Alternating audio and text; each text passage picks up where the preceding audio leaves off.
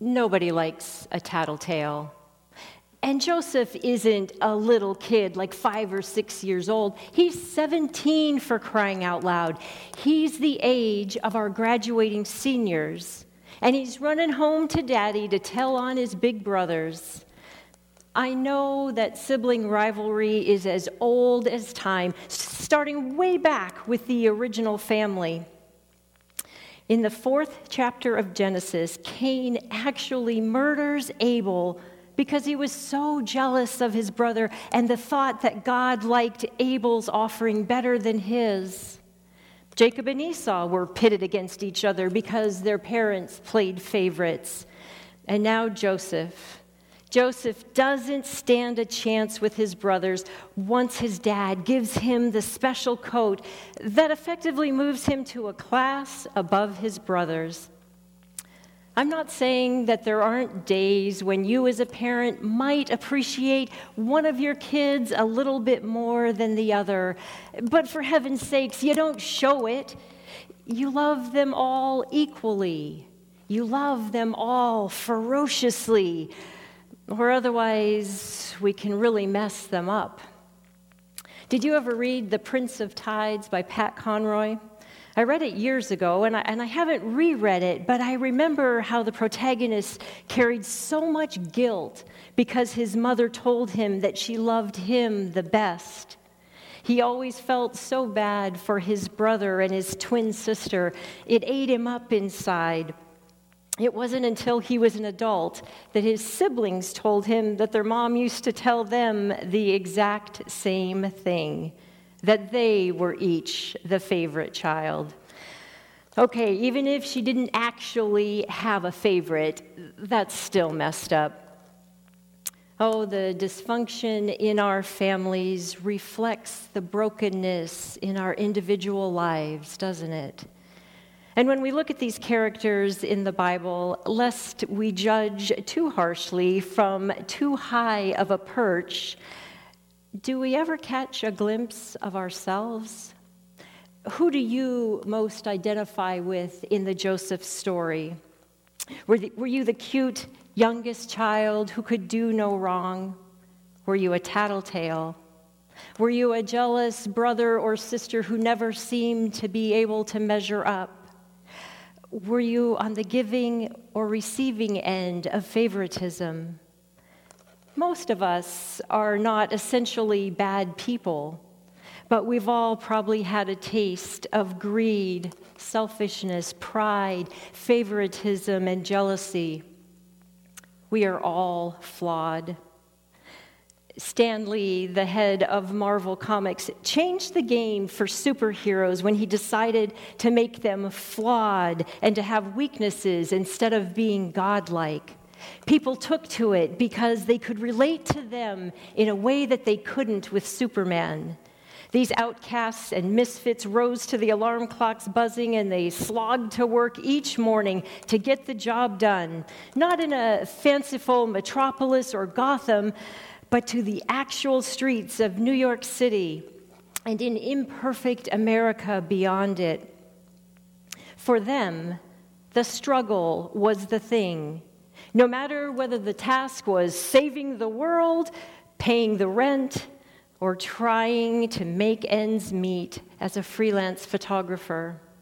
In 1969, Lee wrote, "One of the things we try to demonstrate in our stories is that nobody is all good or all bad. Even a shoddy supervillain can have a redeeming trait, just as a howling hero might have his nutty hang-ups." He later wrote, "None of us is all that different from each other. We all want essentially the same kind of things out of life. So why don't we all stop wasting time hating the other guy? Just look in the mirror, mister. That other guy is you." So perhaps we can see ourselves in the Joseph story. And maybe we can also relate to the way our traits and gifts can cut both ways. Did you notice that the same God-given gift that got Joseph thrown into the pit is the same gift that got him out? Joseph's ability to interpret dreams became the tipping point for his brothers, hating him even more. So they got rid of him.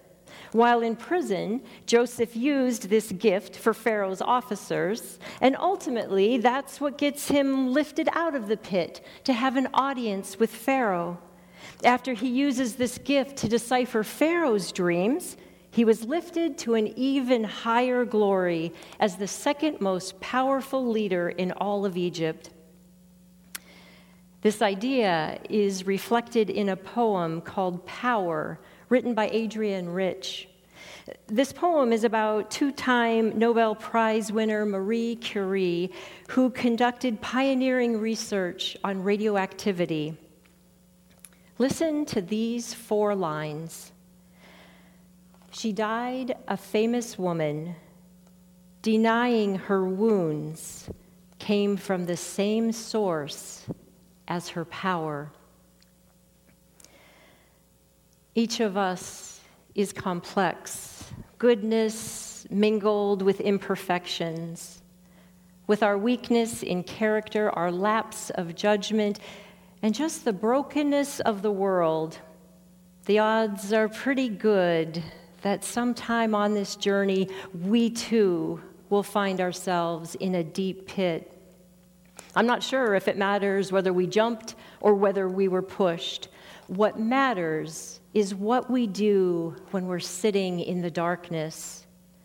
Lavera Crawley, a hospice chaplain, says, "There is deep beauty in the darkness, in the unknowing, in the indescribable, if only we can open ourselves to its purpose." Metaphorically, the dark emotions of grief, fear, and despair can be profound teachers and guides. The primal howl of existential suffering holds within it the lesson that we all must learn at some time in our lives. To heal from our suffering, not merely to ease or palliate it, but to transform it into the source and substance of our growth and wisdom, requires a journey through it. In other words, perhaps the unexpected journey is good even when we are thrown into a pit along the way. Suffering can lead in one of 2 directions. It can make us bitter and close us down, or we can become wise, compassionate, and utterly open. I like to imagine the pit like the writer of Hebrews, who says in chapter 10, verse 31, "Fall into the hands of a living God." Isn't that nice? It's like a trust fall into the hands of God. It reminds me of that beautiful duet by Andrea Bocelli and his 20-year-old son, Matteo, called "Fall on Me." A strong, healthy relationship between a parent and a child can give us a taste of the unconditional love of God. I want to show you just 1 minute of this music video, but I would encourage you to watch the whole thing later. It begins with Matteo singing a verse in English, and then his dad sings a verse in Italian, and then we pick it up where together they sing, "I close my eyes and I'm seeing you everywhere. I step outside, it's like I'm breathing you in the air. I can feel you there." And then the chorus, "Fall on me with open arms. Fall on me from where you are. Fall on me with all your light." Let's take a look. I close my eyes and I'm seeing you everywhere. I step outside, it's like I'm breathing you in the air.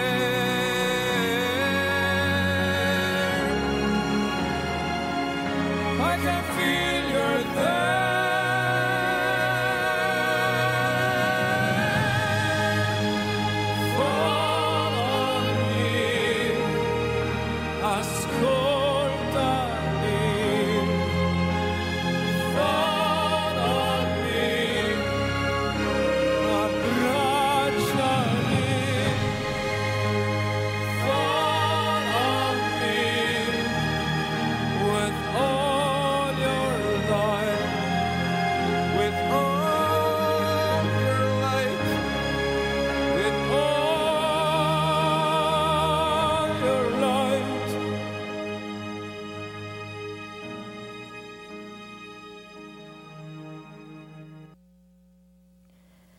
2 lines that Andrea sings to his son are something I can imagine God singing to us. My love will forever be stronger than stone. Don't be afraid, you are never alone. As we are falling into the pit, if we can trust that God is catching us and holding us in the darkness, perhaps we can be open to what our suffering is meant to teach us. Richard Rohr says the virtue of hope comes from a learned capacity to suffer wisely, calmly, and generously. The gospel gives our suffering both personal and cosmic meaning by connecting our pain to the pain of others, and finally by connecting us to the very pain of God. Although we wouldn't choose suffering, there is a spiritual maturing and a sacred connection to Jesus and to life itself if we are open to it. I suppose that's what the Apostle Paul is getting after in Romans 5 when he writes, "We also boast in our sufferings, knowing that suffering produces endurance, and endurance produces character, and character produces hope, and hope does not disappoint us, because God's love has been poured into our hearts through the Holy Spirit that has been given to us." Our seniors are getting ready to embark on the world. They have plans and hopes and dreams.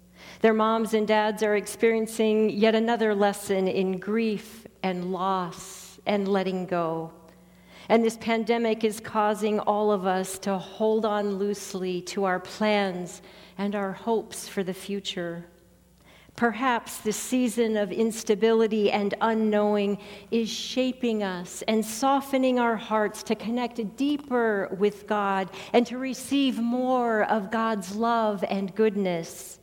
Perhaps it's preparing us for the other pits we may encounter along the path.